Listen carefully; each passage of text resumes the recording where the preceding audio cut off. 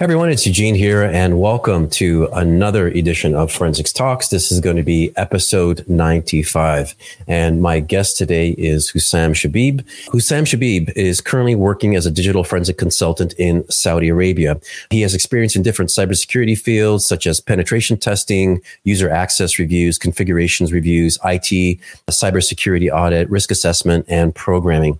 He has a bachelor's degree in computer science, and he holds multiple certifications in the cybersecurity field, ICMDE, 3CI, 3CE. There's a lot of these things. I don't even know what they are. But he's got a lot. Let's put it that way. But he's an advocate for fostering cybersecurity awareness in local communities. So he's committed in sharing cybersecurity knowledge, both through online platforms like LinkedIn and YouTube. He has a channel, Inforacle, INFORACLE, and as well as in person. And I met Husam not very long ago in Riyadh, and this was at a conference in Saudi Arabia, and we had a very brief conversation. But let me do this. Let me bring him in here right now because he's been patiently waiting there. So there he is. Hey, Husam, how are you? Hello. How are you? I'm fine. Thank you for having me, Professor Eugene. I am so glad to be here with you, with the audience. So I will talk about different cybersecurity topics. Excellent. Well, thanks so much. We had we only met. I mean, we only spoke for like 2 minutes on the way to lunch. We were walking. Right. Yeah, you're right. I was just doing just a small research about my private forensic investigation, private browsing, and then we met actually, and have, as you said, small talk, and then yes. Yeah, yes. And maybe, just very quickly, you did it. That's where I saw your first, where I saw you was your presentation on the private browsing. I thought it was super interesting. Like just, simple things sometimes are often the most interesting. And so I thought you did a great job there. And we're definitely maybe we'll talk a little bit about that later. So first question for the day has to do with your background. And of course, cybersecurity is a big field right now. If you're anywhere on social media, you're seeing posts about it all the time, and a lot of stuff going on there. So I always like to ask people about, so when I say people, how'd you get into this? I go far back. So it's not just about university. I want to know about when you were a kid, and like, were you a nerd on the computer? Like what was your interest back then, and how did you get into this field? Sure. Actually, it all started since the middle school. I really liked to innovate new things, discover new technologies, downloading new programs in the computer, everything. Like I was obsessed with computers. But in the middle school, specifically in the 7th grade, actually I was reading an IT school book. I came across hackers, just hackers. And then they define it as networks thieves. I was really, I really wanted to know more. What is this hackers? Well, it seems dangerous, I asked my teacher in the school, teacher, what is hackers? They said they are thieves. He said, no. Husam, never be close to these hackers. They are very dangerous. Don't even come close to them. Don't even know anything about hackers. I said, what is this? Oh my God, really? Actually, he ignited this, the passion. He ignited my curiosity. I said in myself, I wanted to know more. I came back home. I started actually learning what is hackers, what is hacking, what are the different methods actually to hack into computer, into email account. Like, what is this actually? What is all about? And I found it is very, very special field, and not anyone can enter it actually. At that time, I said, okay, they will not teach me at all regarding for this topic. They will not even talk about it. Okay, I will only have actually my own self-learning techniques. So I started learning what is hacking, all the techniques I can do, actually the concepts of hacking, what are the types of hacking, black box hacking, white box hacking, white hat, like there are a lot. And all it was actually theoretical, because actually it is prohibited. Somehow it is prohibited. And even I cannot talk about hacking with anyone. Seriously, they will all be afraid of me. Oh, this is a hacker. Even like I am just starting ABCD of hacking. So I don't know anything actually.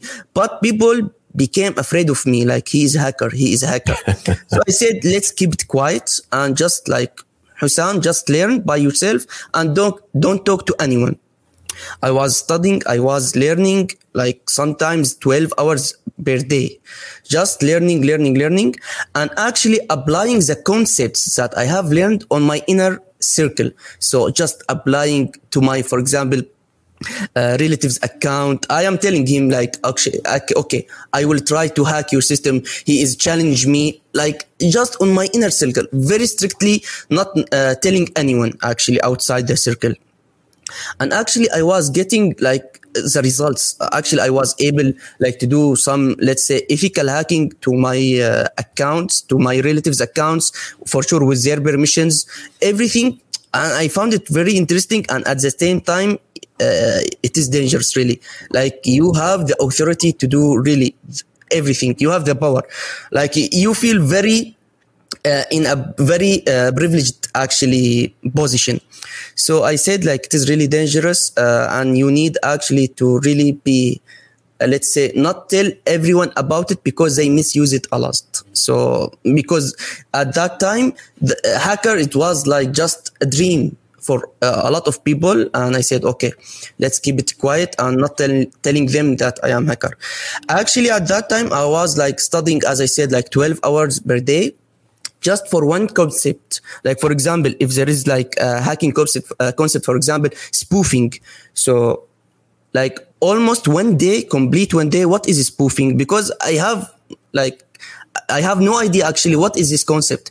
So I was just like, each day I learned like only one concept, like 12 hours, 15 hours per day. Next day, another new concept. I am learning another new concept. How can I apply this concept? What tools I can utilize? What is different types? For example, if I am talking about spoofing, what are the different types of spoofing? And list go on. After that, okay, next day, let's talk about different something else. What is, for example, IP address? Okay, let's talk about IP address. What is MAC address? And actually, I found a lot of communities actually online, only online, about related only to hacking. And actually this was myself, like I was searching a lot to find them, because it is not that easy to find them. But after you find them, you can actually create an account, and then you can like engage with the community. And all the community, they are some hackers, some script kiddies, but you need to be careful at that time, because you may actually hack your computer while you are learning. And it happened to me once, actually, when I was a kid. They hacked my computer because I wanted to learn, and they gave me a virus, and I opened the virus, and my computer got compromised, unfortunately. And after that, I became actually realizing that this is dangerous. I need to actually have security. Before I learn hacking, I should secure myself, secure my computer. So I learned about virtualization, VM, virtual machines, deep freeze, all type of tools to actually protect myself first.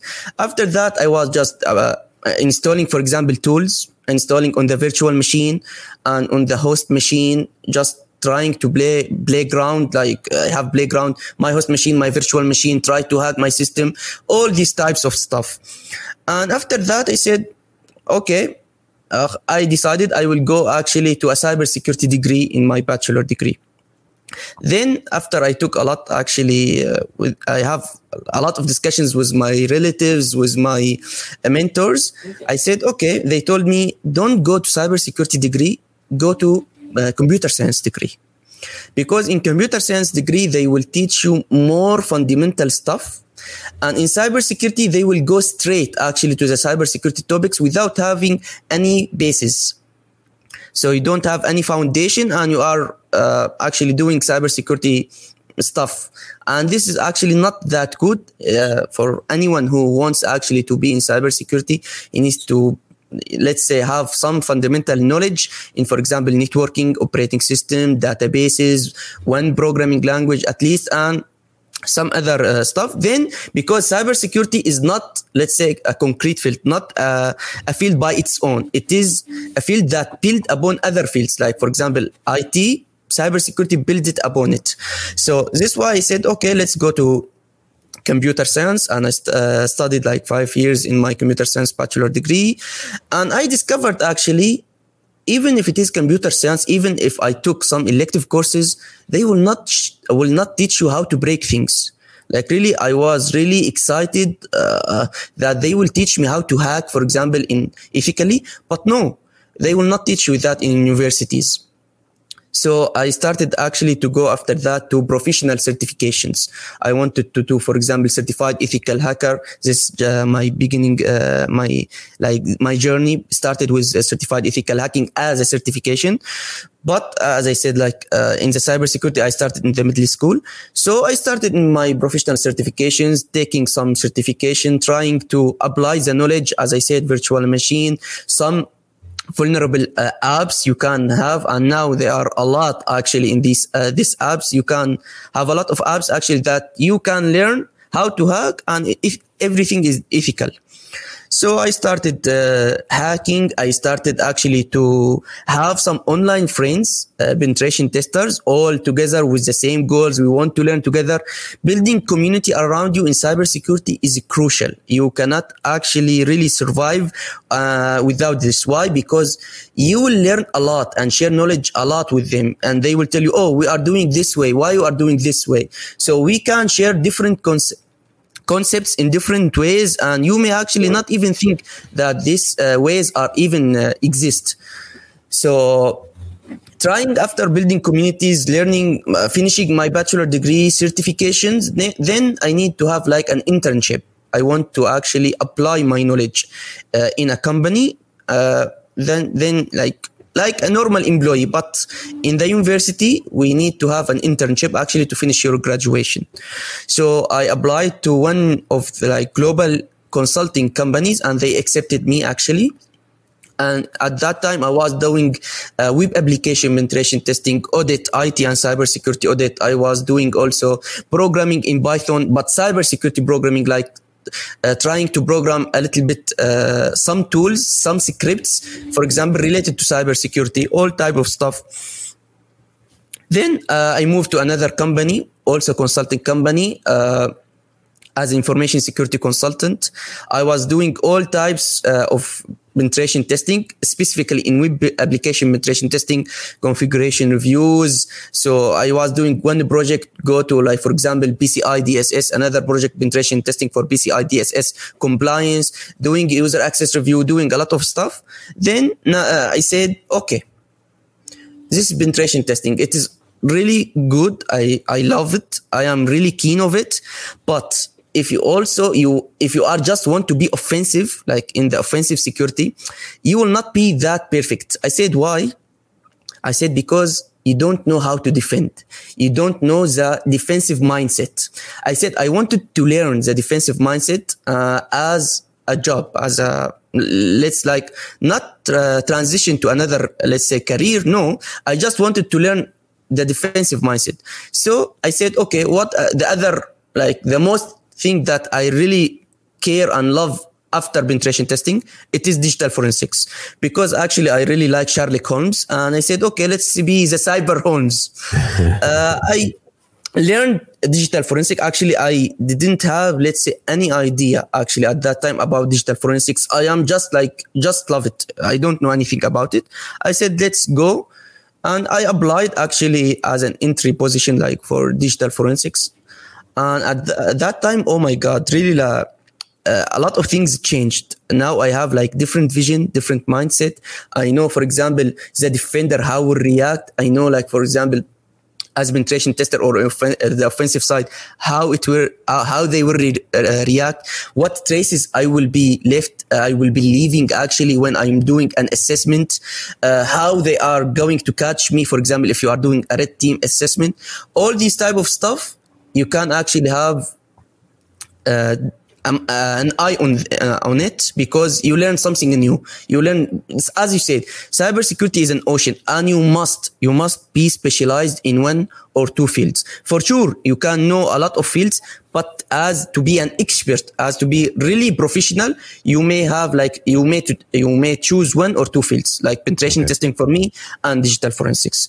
And I think I took too much time, but yeah. No, honestly, I'm fascinated. That was one of the best introductions I've had. It's fantastic. I'm fascinated. Thank you. It's really, really wonderful.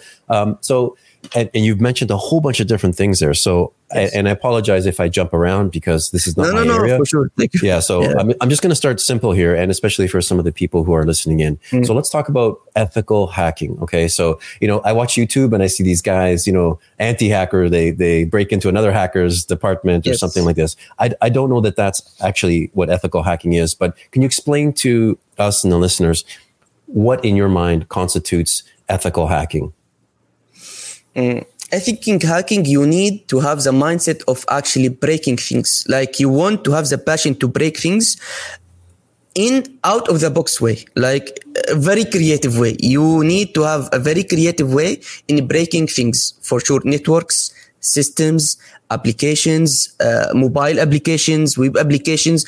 Like they will give you a system. For example, this network, try to break it. Try, for example, to take a privileged escalation account in one of the systems. Try to pivot one system from one system to another system.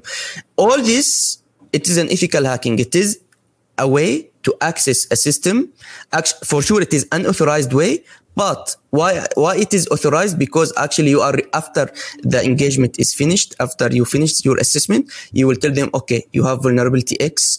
You exploited this vulnerability. This impacted the system very much. For example, it is very critical vulnerability, and this is my exploitation. You can actually reduce the vulnerability. They need to reproduce the vulnerability following your steps. Recommendation to remediate this vulnerability. So all of this, they need to take care of it. And ethical hacking actually, like simply, it has, let's say a general methodology. Like for example, it starts with the pre-engagement phase. Pre-engagement, you come with the client. Okay, Husam, what you need to do is, like for example, gray box testing or gray box testing. They will give me, for example, a little bit knowledge about system architecture. They will give me, for example, a credential, and they will tell me, okay, from that you can go, Husam. And also you cannot do, for example, they will need to specify the scope of engagement. For example, Husam, only this domain you can hack. You cannot do brute forcing, like you cannot do it. You cannot make, for example, a lot of noise, because if it is a production environment, you may actually cause the network to be down. And after that, everything is settled down. You need to go after that to the information gathering phase. You need to gather as much information as you can about the target, the domain, the network, everything that they gave you as a target. Actually, you need to gather as much information about it. What is, for example, the network subnet, what is the domain, what is the IP address, what is the DNS records, a lot of stuff. Okay. And usually they will give you actually small details about this phase in like in the engagement, in the pre-engagement. They will tell you, Husam, this is IP, this is the domain you can hack, this like small details, not everything. Then you will do information gathering or reconnaissance, we call it.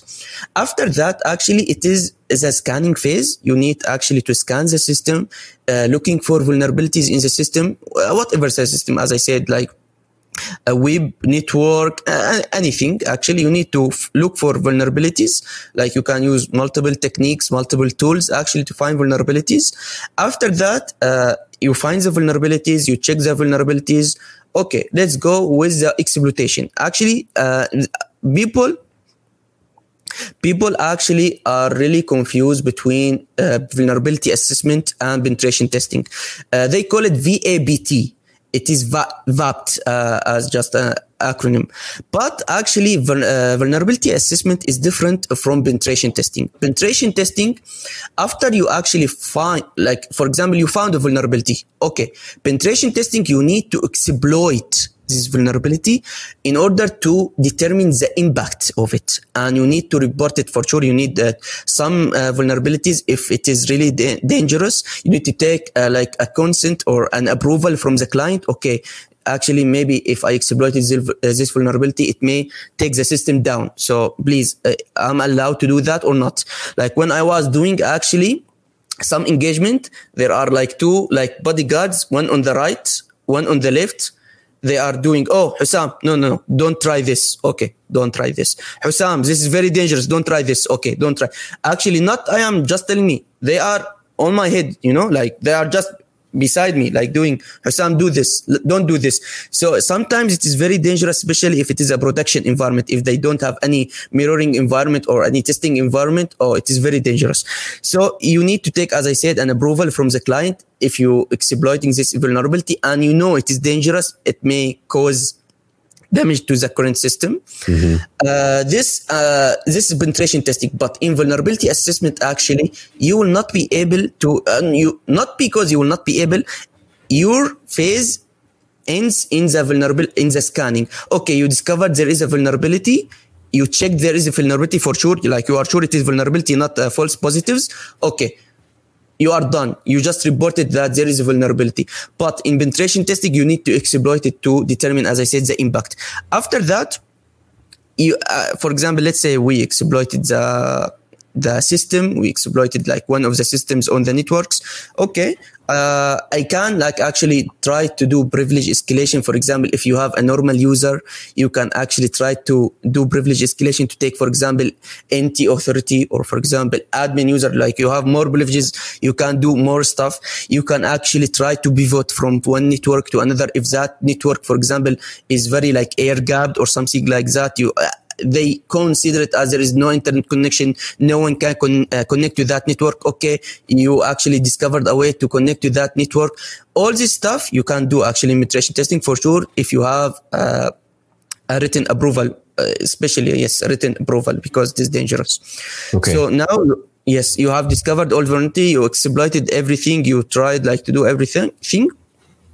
After that, and as I said, you can try to do privilege escalation, pivoting. Then you can also try to enumerate different data inside the system. Like some data you are not, you don't have access to it when you are seeing from outside. If you are looking from outside the big picture, some details you will not have access to it because they are in different systems. But when you exploited a system, actually you may have more details. So you need to enumerate these details because maybe you can actually take advantage of them to go to another system. And this is like a chain, you take advantage of the weakest link, let's say from a circle, then you can go to another system because all it is chained together.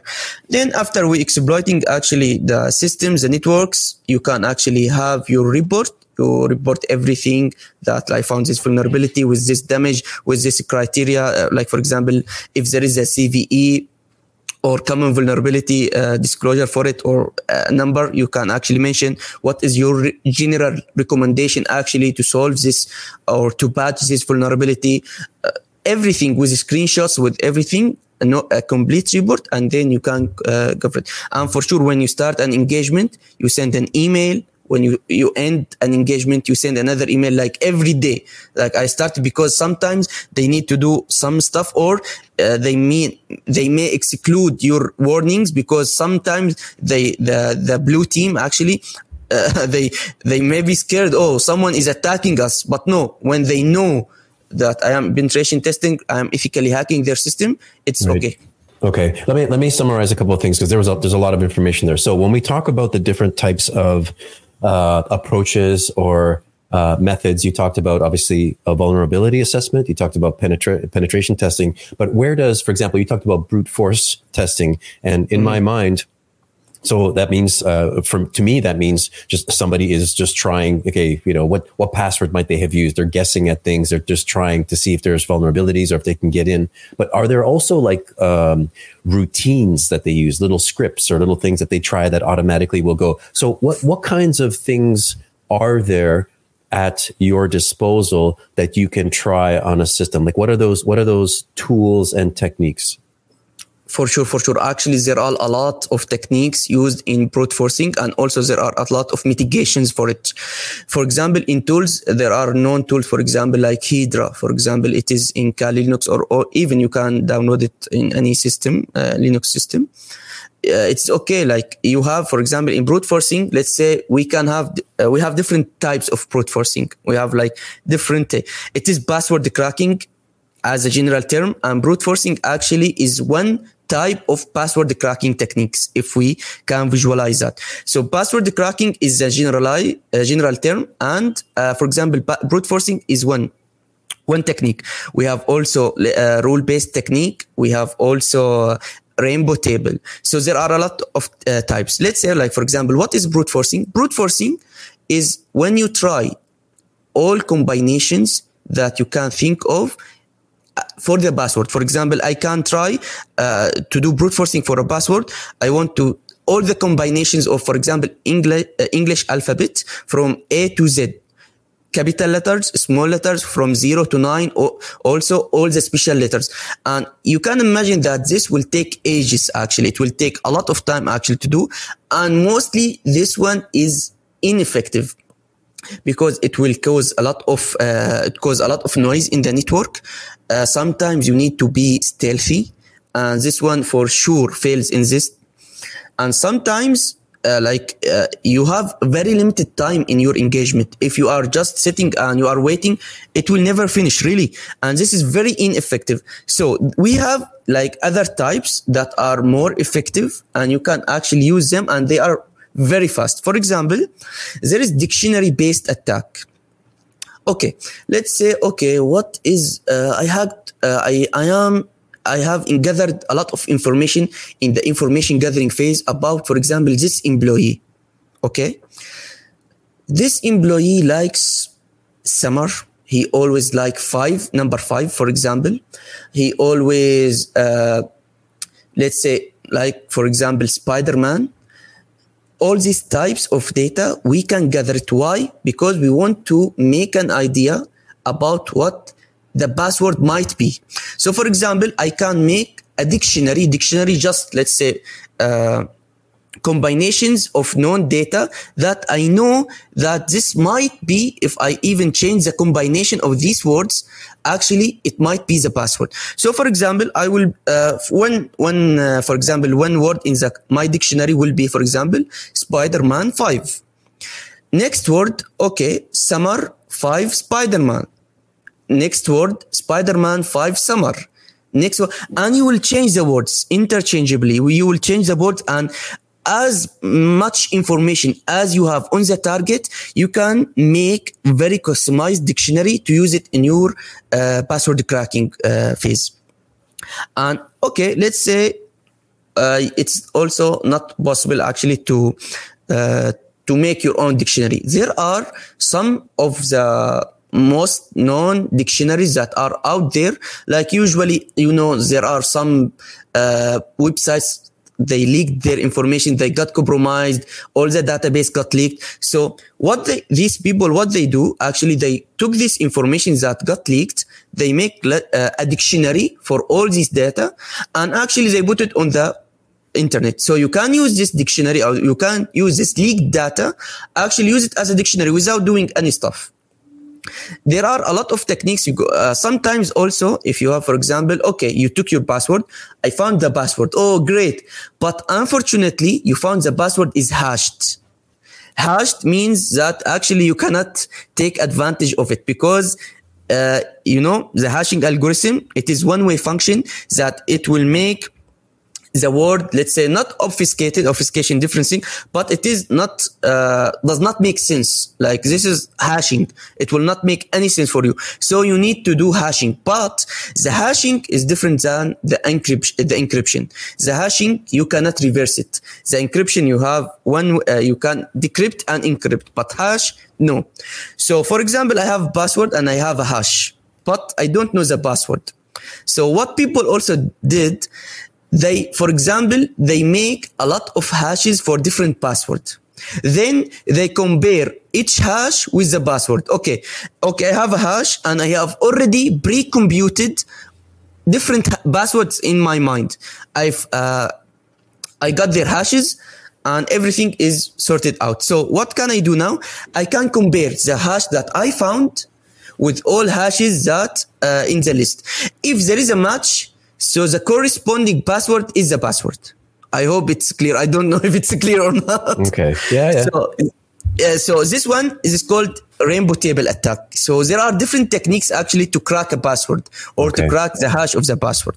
Okay. So Sorry, let me ask you about the. I mean, you're using these. They're software programs. You said you can download and stuff like that. And as a computer science graduate, there's obviously different languages that you're going to be using. So there's actually a question here from one of the people here, and it has to do with what languages are important in hacking and ethical hacking. And I'm going to guess it's all of them. Actually, there are for sure like as many programming language that you know is very good, but like as many you learn as the better. But for sure, there are programming languages that are more used in the industry, and the scripts, the tools are written in these programming languages. So, for example, I would advise Python if you want to learn, if you want to do some scripting, some cybersecurity tools, you can actually use Python. Python is very well known and widely used in hacking field. Python is one programming language. There is C. C is fantastic, but the disadvantage of it is a bit more complicated than Python. So I would not recommend it if you are new to the programming. I would not recommend starting with C. Start with Python. Now we have Golang. It is becoming more popular. It is very, very, it's really like taking all the attention in the industry. Golang. It's very new. So you can use a lot of programming languages, but if you ask me, I would advise go for Python. Then you can go for JavaScript. If you are interested in web hacking, then go for C. But as I said, there are many programming languages, and actually the more you learn, the better. Why? Because actually if you learn Python, it will be easier for you to learn JavaScript. You know, because you have the concept. It is just the syntax. The different way of writing is different, but the concept are the same mostly. Sometimes there like very slight difference, but yeah, there are differences, but mostly the syntax will be different, but the semantics will always be the same. Right. Always like. Okay. So let me ask you another question, because you talked about like when you were learning or when you were asking people about it, you know, everyone's like, oh, don't talk about hacking. You know, it's like, yes. Forget it. But what about like legal and compliance aspects for ethical hackers? Like, are there any laws in place now, or is it depending on the country? Some things nobody cares. Some things are very strict. Like, what can you tell me about this? Now, actually, ethical hacking / penetration testing is mandatory. Like let's say in every cybersecurity concept, or let's say component. Why? For example, if you have, let's say, a company that is dealing with payment cards like Visa, what others like, I think there are a lot actually like Visa. Mm-hmm. You need actually to do penetration testing regularly to be compliant, to be able actually, which is like PCI DSS. This is payment card industry, data security. You need actually to have penetration testing regularly, I think twice per year, to be actually compliant.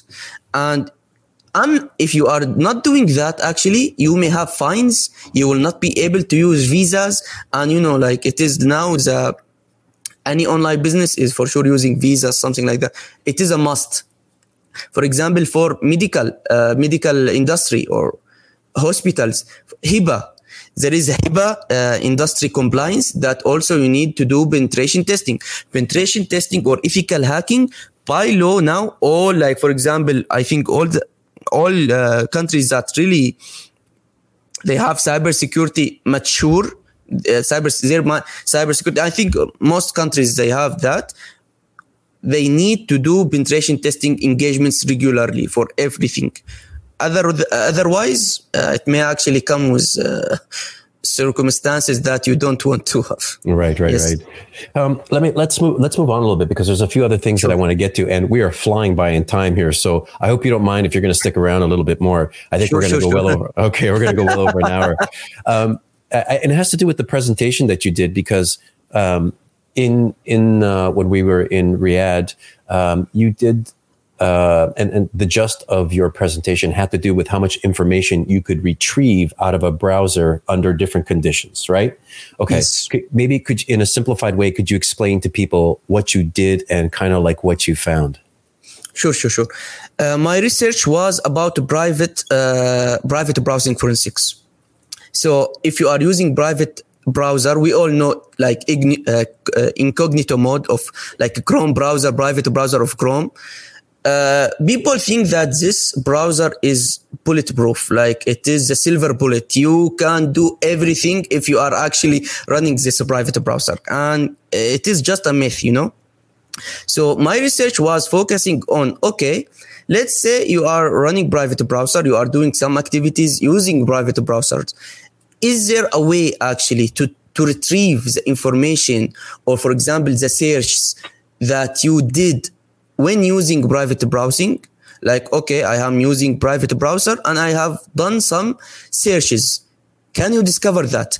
Actually, private browser strength is, it gives you some privacy on the local host. It means it gives you privacy on your computer, but the ISP, internet service providers, the local administrators, the website admins themselves, they can all know your activities. So, okay, I said, okay, so this is the weaknesses, but I will not touch about its weakness. I will touch about its strength. Okay, it's good when you are using it on localhost, right? Oh, I said, okay.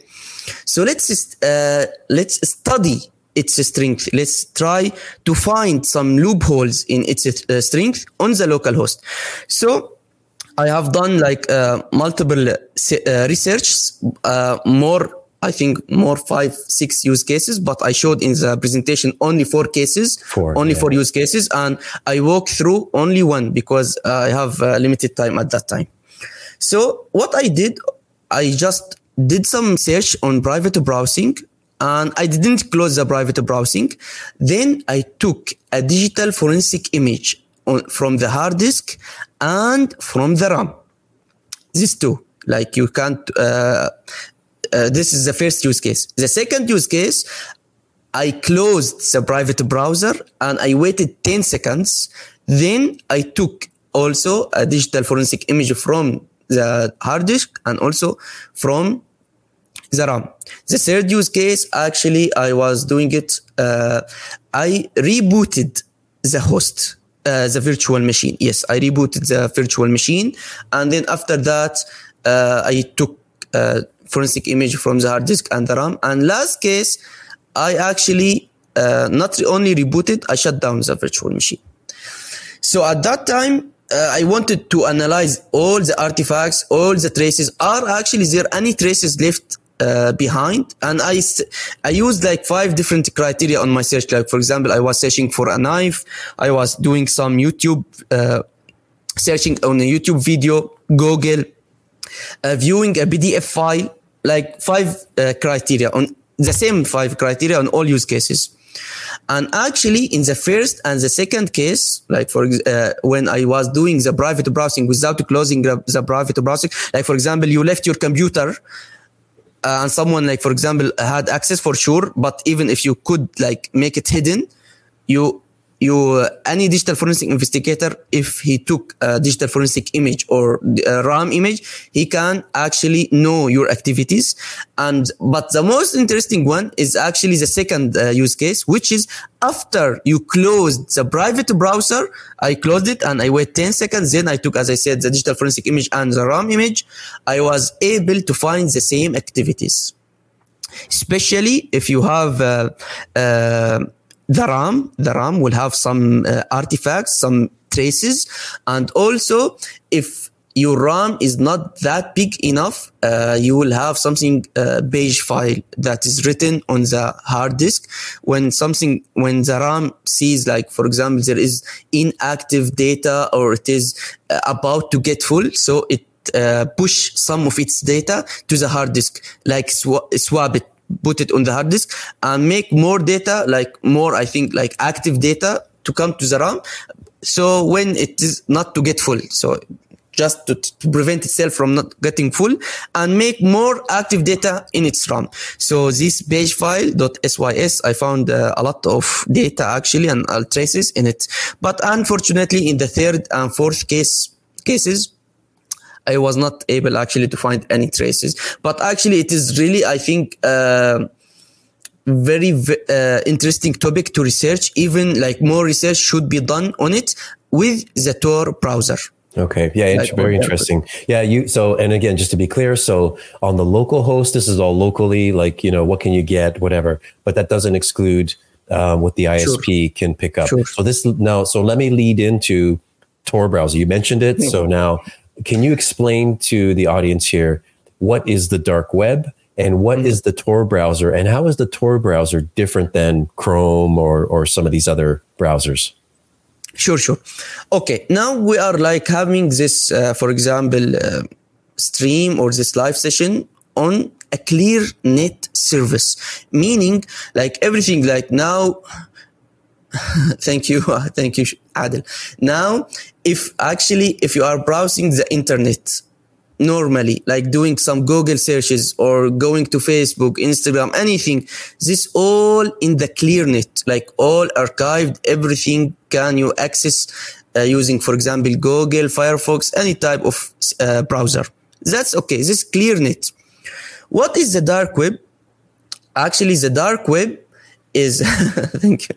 The dark web, actually, it is the unarchived version of ClearNet. Let's say how I am saying unarchived, meaning like if you have a website or if you have a service, we call it, if a service, it is in the dark web, we call it hidden service or onion service. If we have a hidden service in the dark web, you cannot actually access it in the ClearNet. Like in the normal browser, Chrome, you cannot access a hidden service using normal browsers. So this is why it is like now in the ClearNet is actually like 5 to 10% of the internet. Everything is like 90% that we don't usually have access to it unless we do some procedures. The most important procedure to do is using a browser that you can access with it to the hidden web or dark web, let's say. Okay. Just a quick question, but is the Tor browser dangerous in any way in and of itself? Is it like just like installing Chrome or something else? Yes. Okay. It is very, very normal, but actually some countries actually preventing actually downloading Tor. And if you download Tor, some countries may tell you or may question the people who download it, why you actually download it. So it is not dangerous by itself, but it may be dangerous if the governments ask you or question you, what is your need? What is your need of downloading Tor? This is only the danger. But Tor, no, if you are downloading it from the source itself, it is okay. Yeah, no danger about that. Okay, now we will use Tor to access the hidden services. As I said, it is hidden service. It is only in the dark web. It is not in the ClearNet. You cannot access it using Chrome or Firefox. Okay, the Tor is really interesting. Like, let's say you have the Tor, okay, and you were able to access the hidden services. But actually, using the Tor itself, you can actually access the ClearNet services or websites. Like you can actually access Google from the Tor itself, because even the Tor itself is actually based on, I think, free one version of Firefox. So it is like Firefox, like it is the same, similar to the Firefox, but you can access the dark web with it. The dark web, let's say why it is all people talking about dark web. You can be anonymous using the private. It is 100% using, if you use Tor. No. Okay. It gives you some, let's say anonymity. It gives you some privacy, but no, it is also not bulletproof. Why? Let's say you are a client, like I am, for example, Husam. I want to enter the dark web. Okay. I have downloaded Tor. Everything is fine. Okay. What is Tor actually? Tor stands for the onion router. Like as the onion, it has some, some layers. You have some layers. The Tor actually encapsulate your request using 3 layers. So if, for example, I want to access XXX. Yes. Oh, perfect. Perfect. If you want to access XXX, what will happen? You open the Tor, and Tor is doing some background process. What is that process? Actually taking your request after you actually type xxx. I don't know. The first thing, there are 3 nodes, like the nodes or relays or anything. They are just computers. So just bear with me, please. So now you entered the dark web. You use Tor. You type xxx. I don't know. This website, actually, it is a hidden service. So what Tor will do, will take your request, encrypt it, and this is the first, let's say, node. This is one computer. Node is just a volunteer-run computer that you can run, I can run, anyone can run to just in the dark web. So to help, let's say, being anonymous, like to help other users. You can make other users actually use your computer to be using the dark web. So they can pass through your computer. So your computer will be a node that processing the data. Okay, I am taking the request, encapsulated, encrypted, everything. This is the entry node, and which is, we call it sometimes the guard node. So this is the first node. Then this first node will give it to a randomly computer, voluntarily, like someone who said, okay, I will be volunteer, I will run my computer as a node, to the middle node. This middle node also will take the request not from you, no, from the entry node. So we have now second node. We'll take this request, encapsulated, encrypted, everything. We'll give it to the third node, which is, we call it exit node. The exit node actually will take it, encapsulate it, everything, and we will give it. But once the requests reach the exit node and it will go to the destination, like xxx.onion, for example, which is the hidden service, it will be not encrypted using Tor. It will be using HTTPS. But this is if it was like normal website, for example, Google.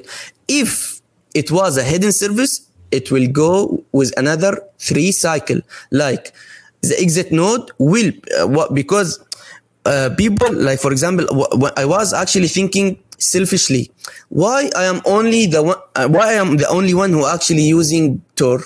Okay, for sure, the hidden service wants actually to protect its identity. So also the hidden service, there are 3 nodes to pass through to reach its final destination. So if you want to connect to connect to a hidden service, actually it is 6 nodes it needs to pass through. But if it is a clear net service, only 3. Okay. I hope it's actually may confuse some people. So, but it's excuse me, it sounds very serial though. Like it enters one, exits another one. It doesn't actually distribute. Does it distribute things in parallel, like the information in parallel, or is it pretty much serial? No, serial. It will go from one to another, and every time it will change unless the entry node. Sometimes entry node, usually it will stick with your like usage for 2-3 months. But the middle node and exit node, like for every request or 10 minutes, I think it will change everything until serial will take to another. As I said, if you are accessing normal service, only 3 nodes to be passed through, and the request that is actually taking out or coming out from the exit node will enter, for example, the clearness service will be HTTPS protected, hopefully, but not in the Tor protection. Like it will not be protected by Tor because it is exiting Tor. But if it is hidden service, as I said, the exit node, let's say the personal, like for example, the person exit node is different from the destination exit node. It will be 6 nodes accordingly. Okay. It is different. 6 nodes is 3 nodes. So it's the fact that you have all these layers that makes it more difficult to keep tracking down what's the next node, what's the next node, what's the next node. Here is it. Like, why actually you can see a lot of agencies actually seize some malicious hidden services, because you can voluntarily, you can actually be volunteer and run actually and police agency node, and you can actually, when requests, it will pass through you. Okay, wait a minute. Okay, wait, what happened? Okay, sometimes you can change the request. Sometimes you can actually, if it is an exit node, especially the exit node. Why? The exit nodes know the destination, and the entry node know your identity, the IP address. So if they want, most probably they will be actually hosting a malicious exit node, because they want to know like what is the website that, or the hidden services that you want to access, and they will try actually to trace it back. It is difficult. The traffic analysis is huge, but there is a patterns. There are some patterns actually the FBI can, or any police agency, let's say, they can do it. The ISPs, they can do it, even if it is really difficult, but it is not impossible. And any trace that you leave behind, it might actually trace back to you. So the exit node, as I said, knows your identity. So if, for example, he is trying to access something illegal, the exit node will have this information. So what if it is actually like a fake exit node or police planted exit node? They will actually sometimes do downgrade. As I said, like HTTPS downgrade. What I mean by that, like after, as I said, exiting, for example, the Tor network, if it is just he wants to do any, let's say, stuff, it will be trying to, for example, change his request to malware, for example, and when he took his response, he will download a malware, for example. If there was any, let's say, file to be downloaded, they will change it, for example. If he is accessing ClearNet service, but this service, even if it is illegal, but it is in the ClearNet, not in the dark web, they may actually downgrade the HTTPS protocol to HTTP. So it will not be encrypted. So all information is in plain text. So there are some techniques actually, the investigation, digital forensic investigations, police agencies, they can do actually to trace some illegal activities like this. Okay. Hey, I have a question here, and I'd like to know if you can address this one. It's from Kine here. He says, if you're running a node, is the content of the original request stored on the node? If the request was for illegal content, would it be discoverable on the node after the request was completed? This what? If is the content of the original request stored on the node, it will be encrypted. It will be encrypted this way. It will be encrypted on the node. Like, for example, on the node, it will pass through. Okay, I will take this information, as I said, like it will be encapsulated and encapsulated by the node. So the node itself, who is the one who encrypting the information? So it will take the information encrypted and give it to another, the second node. The second one will encrypt this information and give it to the third node. So this information is encrypted, but by the node. Okay. When we talk about cybersecurity in general, especially concerning like what we're talking about, the dark web, Tor browser, what are some of the more important trends that you see emerging right now? Like what has been changing over the recent past, and what are the hot topics, let's say? Now, artificial intelligence using cybersecurity with digital intelligence is huge, is very strong. Like I can see like technologies with artificial intelligence, it's really powerful compared to like normal cybersecurity technologies or tools, or let's say appliances. So if you combine artificial intelligence with cybersecurity, it's very good. This one trend actually, the IoTs and drones, they are now doing some, let's say, IoTs, especially the IoTs. This is very trendy, and sometimes they, for example, hack a smart home.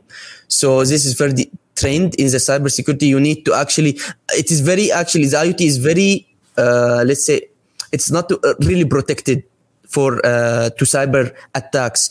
So this is very trend and emerging topics that we need actually to address a lot of stuff in IoT securities, for example, in drones, when they are actually doing some activities in drone. If a drone crashed or anything, they need to do digital forensic on the drones. The drone now, it is also a trend. We have DevSecOps, which is development security operation, like let's say software engineering with security in mind. So you are developing, designing, doing the requirement, everything, but in security with minds, with using automation, all DevOps operations also.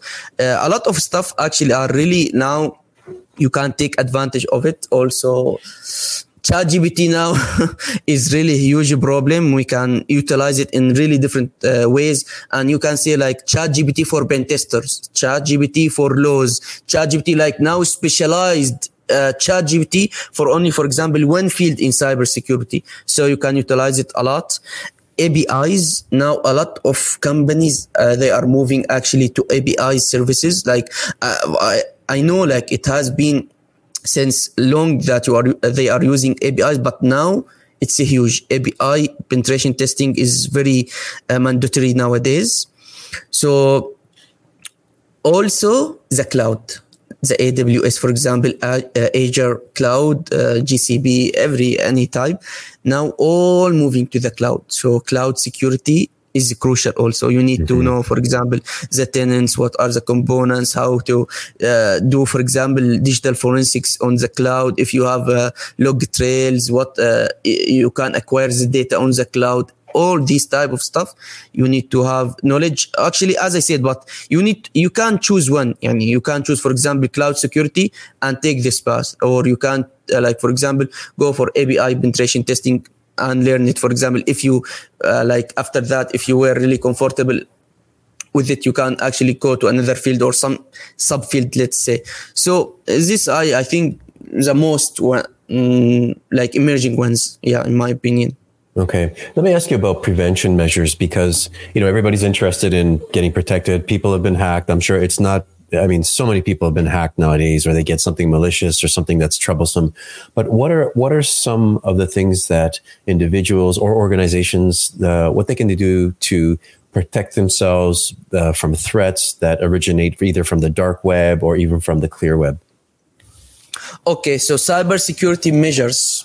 Okay. Actually, especially for people who are not specialized in cybersecurity, this may seem actually very difficult task for them, actually, for non-security or cybersecurity people. But there are some mitigations, normal mitigations. There are many, but I will actually focus on people who are not in cybersecurity field.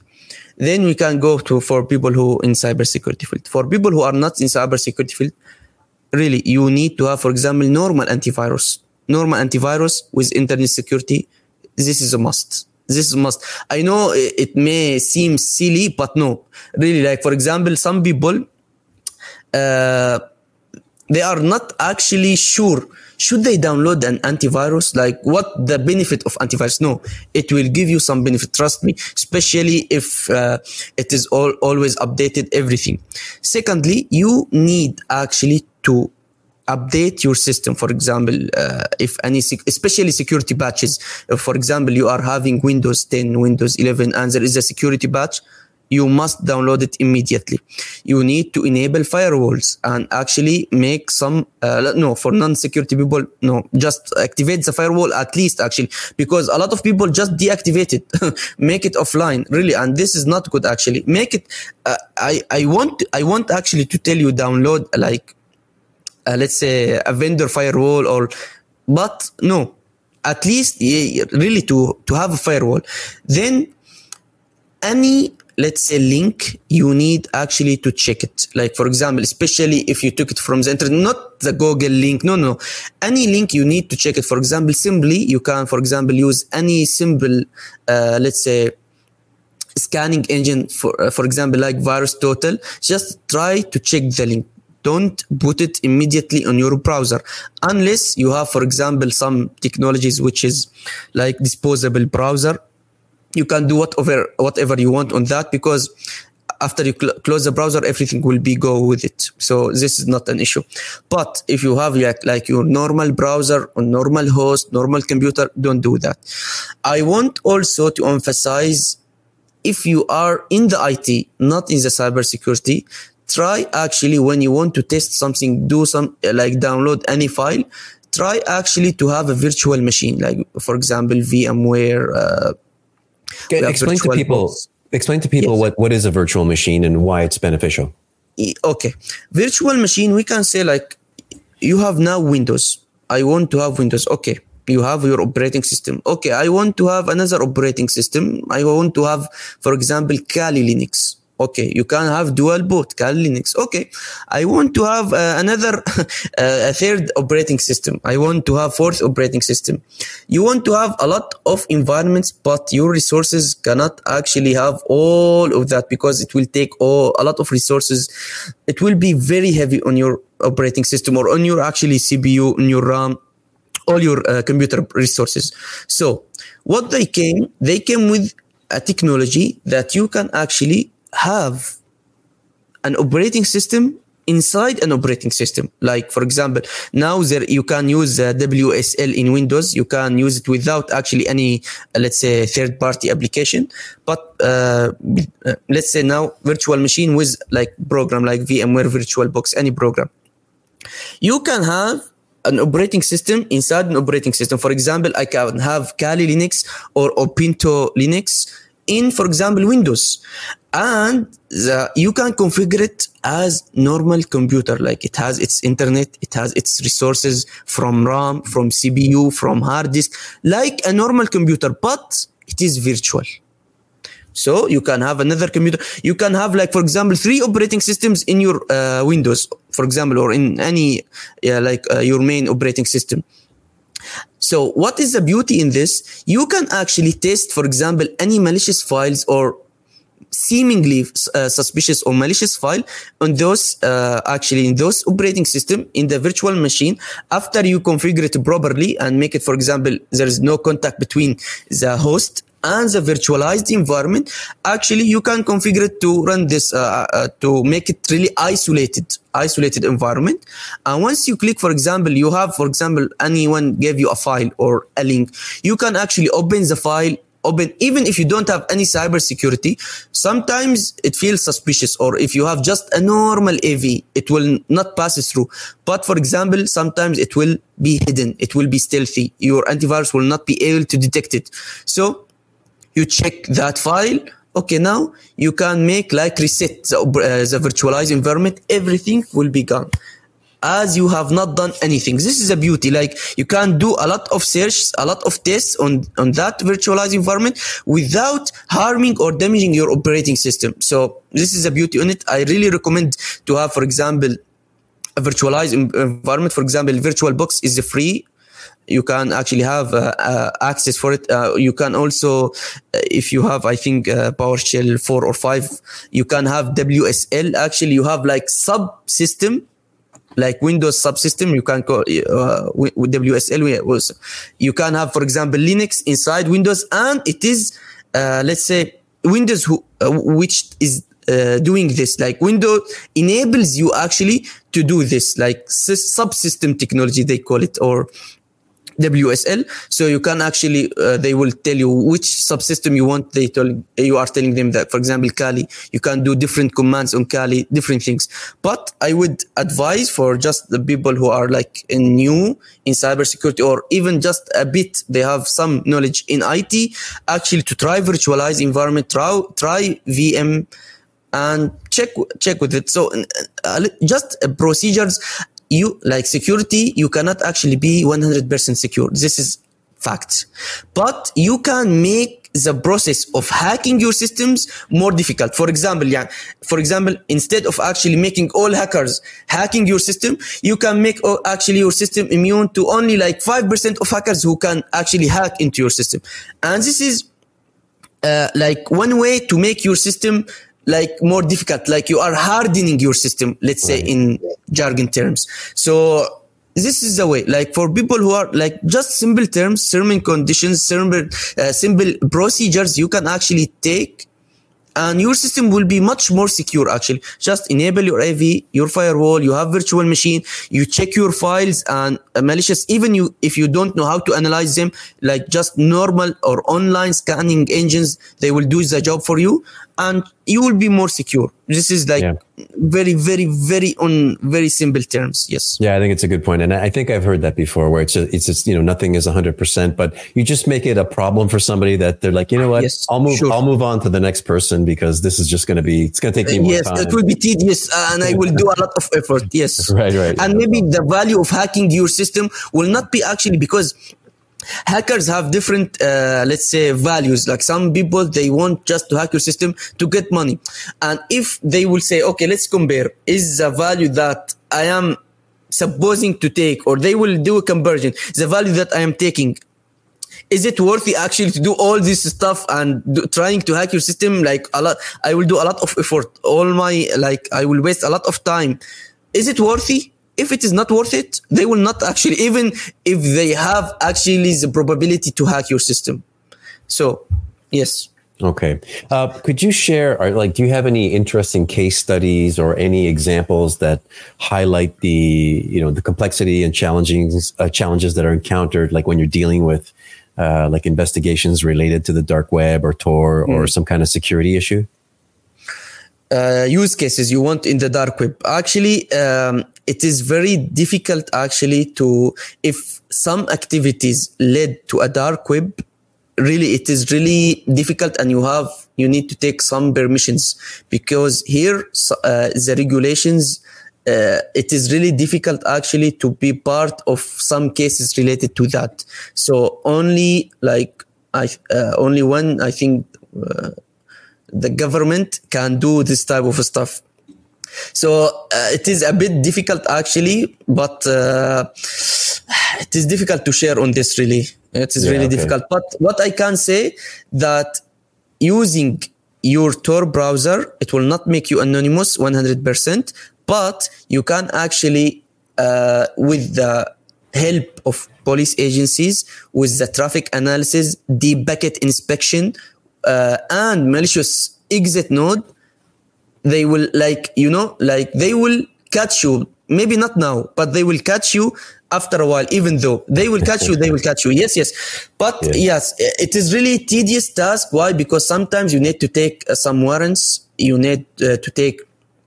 But in the dark web, like in the ClearNet, for example, if you came across any, for example, Google services, and you don't know the password, you may take some warrant to take. But in the dark web, nothing really known to you. You may sometimes make sometimes persona or fake identity and plant yourself on the hidden service itself and gathering information. Then you may try to do social engineering with the one that you are for sure that is the guy. That is my guy.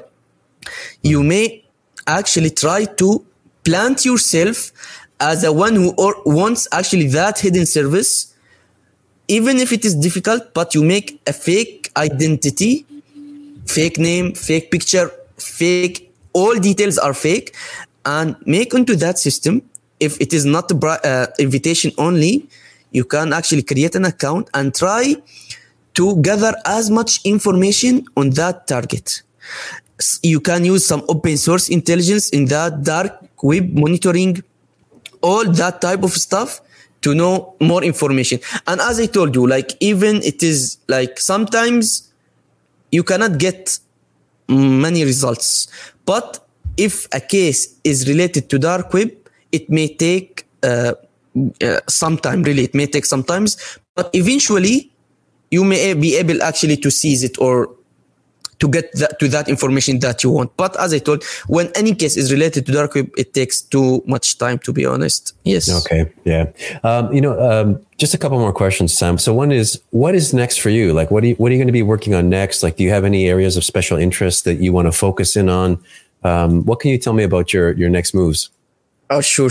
Actually, I am trying to be more in reverse engineering and also like more in malware analysis, also like strengthen my, let's say, skills in those areas. I want to have actually in the near future, I want to have my own actually digital forensic course to people, so people can actually take advantage and use this course.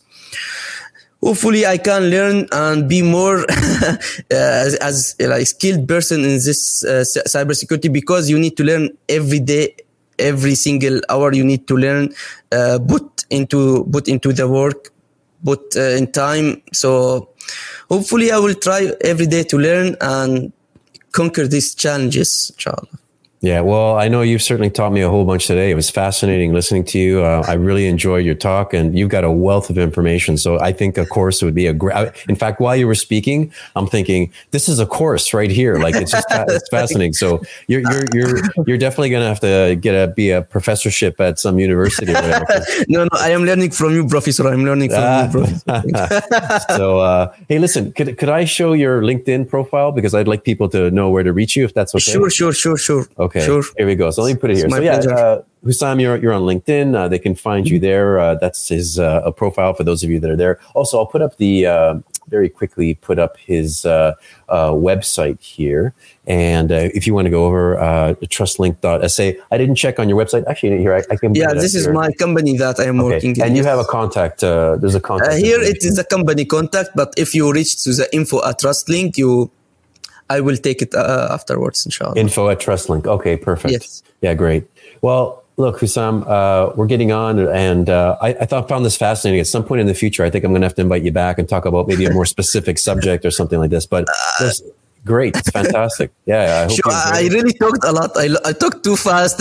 I'm so sorry. Maybe it is a bit also confusing to the audience. Like what he is talking about. Sorry. I hope like you really get at least even one piece of information that really was useful for you. I hope it was not boring and exciting for you, because cybersecurity is really, really interesting field, and I really encourage anyone who wants to be in that field to study and start from now. You can do it. Excellent. Well, look, hang back for a second, and then I'm going to come back. But hey, we'll chat with you soon. Thank you. Bye-bye. Take care. Thank you for the comments. Thank you for being back here. We have regulars that keep showing up, which is fantastic. So look, folks, have a happy Thursday, and we will see you soon. Bye-bye.